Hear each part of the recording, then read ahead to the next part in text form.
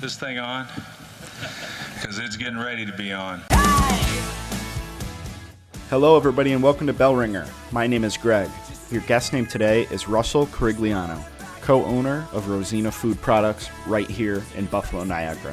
Throughout the episode, we talk about Rosina Food Products' growth, origin story, recent expansion set to open here in December, and then more macroscopically about Buffalo, Niagara as a destination for food processing companies and the reasons why those companies have such success here, including our infrastructure and our workforce. Thanks to Russ for his time and you for yours. So tell our listeners, for those that don't know, a bit about Rosina. Okay. Well, Rosina is a Western New York company that was established back in 1963 by my father, James Carigliano. And the company is named after my mother, Rose Carigliano, and in Italian, it's Rosina. And today, Frank and I are second generation, Frank being my brother, Frank, who we are partners and co-owners of Rosina Food Products today. And we're continuing to grow the business and establish our roots even deeper into Western New York. So when your parents started the business in the 60s, I'm sure it looked quite a bit different. So, how did it start? And obviously, we know how far you've grown since then, but kind of take us with the origin story up until today. Okay. Well, yes, you're absolutely right. The company did look much different. Back in the day, my dad started this company kind of bootstrapping it, meaning that he had his own personal dollars that he scraped together, which were not a lot, and established Rosina Food Products. Prior to that, he had a small sausage company that he owned with a partner, and that split up for many different reasons. And my dad took his resources and created Rosina brand sausage company, and ran the business throughout the 60s, 70s, and 80s. And into the 90s when he retired in 1997. Frank and I joined the company back in like 76-ish, 75 and 76. And, we have been part of the company's growth for the last 40 years, let's call it. So we've seen a lot of change, and hopefully we were part of driving lots of change that has gone on in terms of growth. So, and obviously producing a lot more than just sausage now. I know a couple members of our staff recently were lucky enough to take a tour of the facility, and I think you just completed a pretty large expansion on the facility that is going to be operational, I think someone said in December. So tell us a bit about that, like the reason why you wanted to or maybe needed to, and then a bit about the details of that expansion, square footage, all that. Sure. Well, Greg, we operate two production facilities here in Western New York, one in South Cheektowaga on French Road, and another, which is what we call our pasta and entree facility in West Seneca, which is about half a mile from here.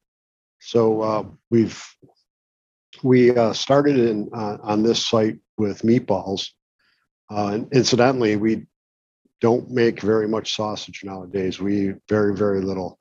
And our company is more of, on the protein side, a meatball, pizza topping, sliced sausage type of company. And, the facility that we're operating now, which is on what we call the protein facility, it's an older, I guess I would call it a tired facility, and that this facility needs to be upgraded. So we have plans to open our new facility, which is adjacent to the pasta facility, which is half a mile from here.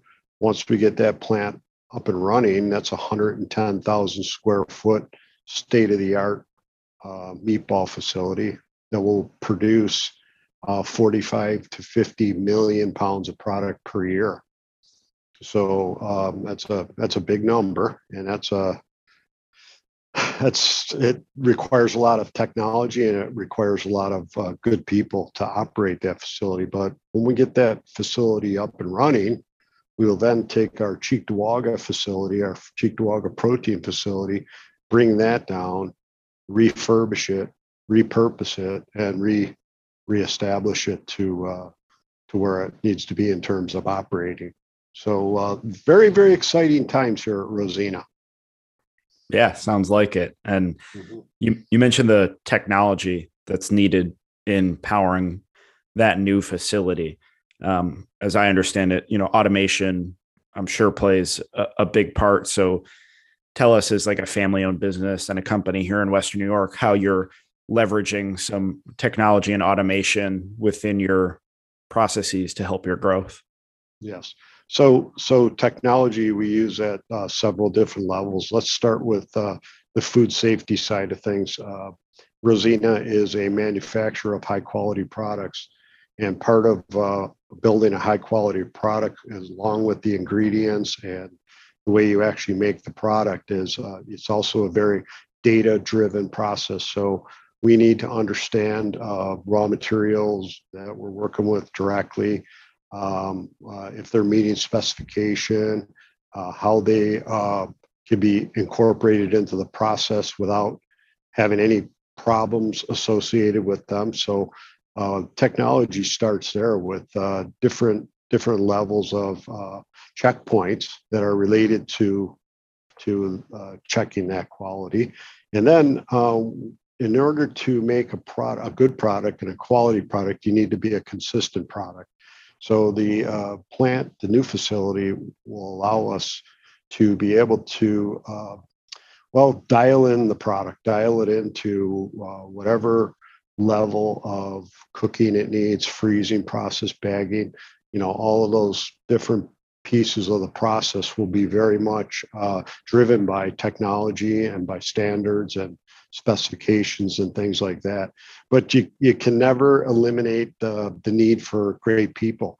We have a great team of people here that are going to be working within that facility to build those good quality and consistent products on a regular and ongoing basis.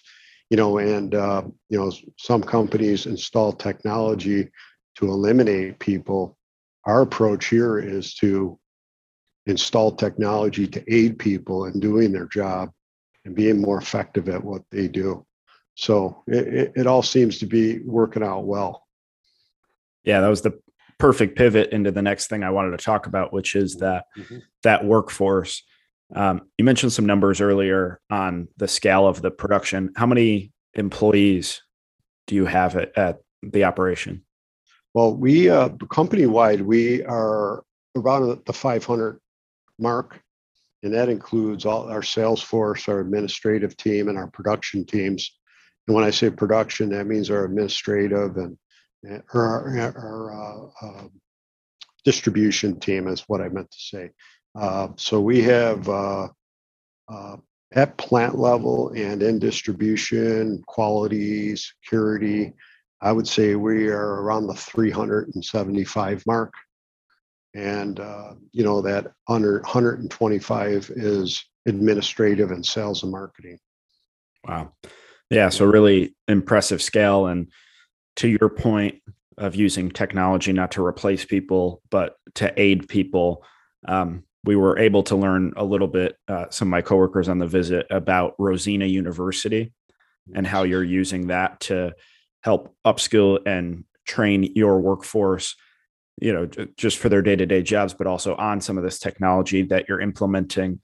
And it's a really kind of interesting in-house mechanism and even the brand behind it, calling it Rosina University. So tell the audience about that, because I think it's a pretty innovative approach to something that's in the news a lot, with the current labor shortages and all of that. So how are you training and taking care of your people? Well, great question. I appreciate you asking that, because Rosina University is very, very important to Rosina. And it's something that we have had the desire to implement for a lot of years. And we finally got our company to the position where we could no longer have enough people to promote internally to fill the gaps of growth. So we had to begin to reach out into the community and across the country at times when different qualifications are required. And we are very, very committed to operating Rosina in a very, very particular way, very strategic way. We're a family business, homegrown. Our people are very important to us. Our customers are very important to us, and our vendors are very important to us. And we want to make sure that those groups, whether they're interacting with each other, interacting with customers, interacting with vendors, it's done a particular way. There should not be a situation where somebody comes into Rosina and doesn't understand the mission well enough, doesn't understand how people deserve to be treated or need to be treated, and keeping your eye on the goal. So we bring people in not only to understand how to work within our systems, but we also make part of that process on how does leadership work? How do you develop leaders? How do you develop those that report to you? How do you develop certain particular situations so the company runs the way it's intended to be run? Okay, it's not all about the bottom line. It's not all about the owners. It's not all about the management team. It's about everybody. And how do we all exist? How do we all grow together? And how do we all figure out a way to be successful with each other? And that's a big part of Rosina University. You can no longer rely on, well, okay, just follow me and do what I do and you'll get it. No, we want to actually sit our people down. They deserve to know how they should develop within our organization. And what I do with a lot of younger people, Greg, is I tell them this short little story. It's when you're on the younger side and you're making a career decision, find a good company. Find that company that you think is good and solid.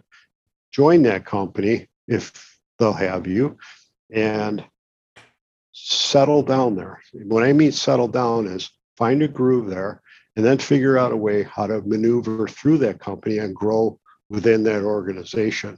And with a lot of the younger people these days, which I think we call them millennials, those millennials deserve to know that this is what you need to do to be successful. This is what you need to do. You need to stretch.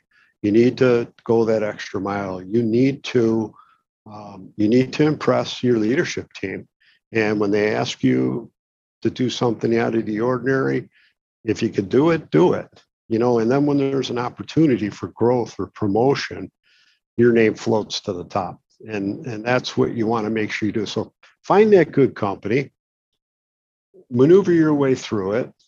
And, there's a lot of young people these days that spend 6 months at a job and say, I'm not going anywhere. I'm going next door. I'm not going anywhere here. And next thing you know, they spent 5 years moving around, where if they would have found that good company and stuck with it, they would have been at that level that they want to be at ultimately. Okay, so I hope I answered your question the way you expected me to, but it's all about developing people into that right skill set. Yeah, certainly. And I think this conversation might, of taking care of your people might parlay well into the next topic I want to cover, which is, some of the impacts that the pandemic had on business. We've been asking a lot of our guests who are, business leaders and C-level executives at companies across Western New York, just ways in which your company or, your workforce, any of that had to pivot through the pandemic, and, any creative ways that you've made it through or even made improvements afterward. Well, again, great question. One of the things that we learned very quickly when the pandemic knocked on our door, when I say our door, the world's door, one of the things that we do really well at Rosina, and we became even better at it, is communicating with people. We communicated to the point where I think we were almost over communicating, but we were telling people what we were doing about it, the safety equipment that was going to be provided, how we needed to interact with each other. When you enter the facility, this is what you need to do. This is what you need to do. And, I have a belief, and I think that it's true, that people not only want to be safe, they want to feel safe. They want to feel like what you're doing or what you're providing them is making a difference. So we created a COVID committee that met. At first, they met every single day, and they said, okay, here's the issues that are being presented to us. How are we going to react to them? And I think we did it in a very thoughtful way, and I think we did it in a very effective way. So when people heard what the company had to communicate, it was actually true and believable that, hey, this is what we're doing. And as a result of that, I am super proud to say that our people showed up every day. Rosina did not miss a beat. Unfortunately, we did have some people throughout the organization that did become infected, and they obviously couldn't be here. But for the most part, our people showed up every day, and they actually said on a regular basis, hey, we're doing good stuff here. We're producing product for people. We're helping feed the community. We're helping feed the country, and we're glad to be here. And you know what? That really makes you feel good, because very easily people could say, you know what, I'm not coming to work. I'm going to stay home. And we were able to keep everybody employed, and we were able to keep our plants running and supplying our customers. So at the end of the day, I think the team here did a really good job working through the pandemic, as we continue to do today. Right. So I want to zoom out here now. Obviously, we kind of just covered a lot of ground about the success of Rosina here in Western New York. And for some of our listeners that might not know, the Buffalo Niagara region and, Western New York is a pretty successful hub of food and beverage and dairy processing companies, yourself being one of them. So as a leader at a company and a leader within that industry, for our purposes, as we try and attract more Rosinas to Western New York to continue to grow our economy, what do you think Western New York, Buffalo Niagara, what strengths do we possess, specific to your industry that a company should know about? Well, the number one absolute positively thing that I could say is the people. We have access to a solid workforce. Does that mean everybody? No, it doesn't. Well, I would say 8 people out of 10 here want to get up in the morning and want to go to work and want to do well.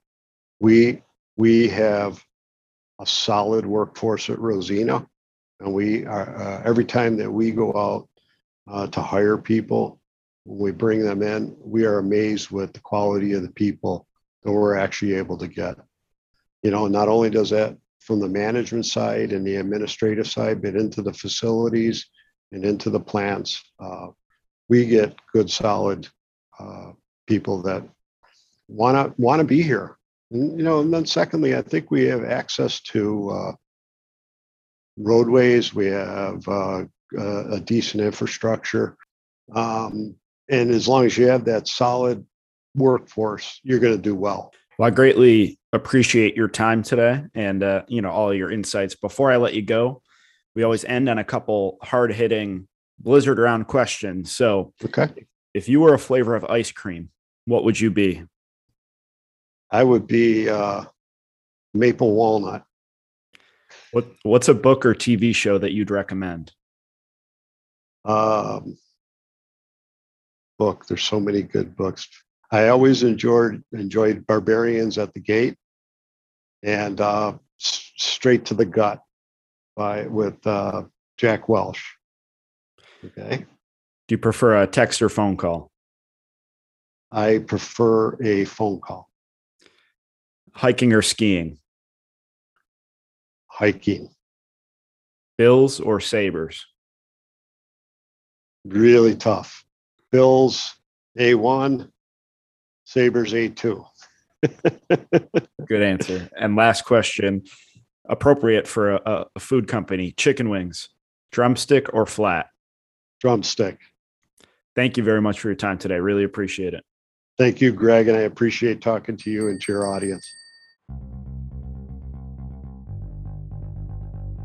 Bellringer is a podcast by Invest Buffalo Niagara, the region's privately funded, nonprofit marketing and economic development organization. Please rate this podcast, follow our social media channels, and read our blog at buffaloniagara.org for the best of Buffalo Niagara. Come grow your business with us.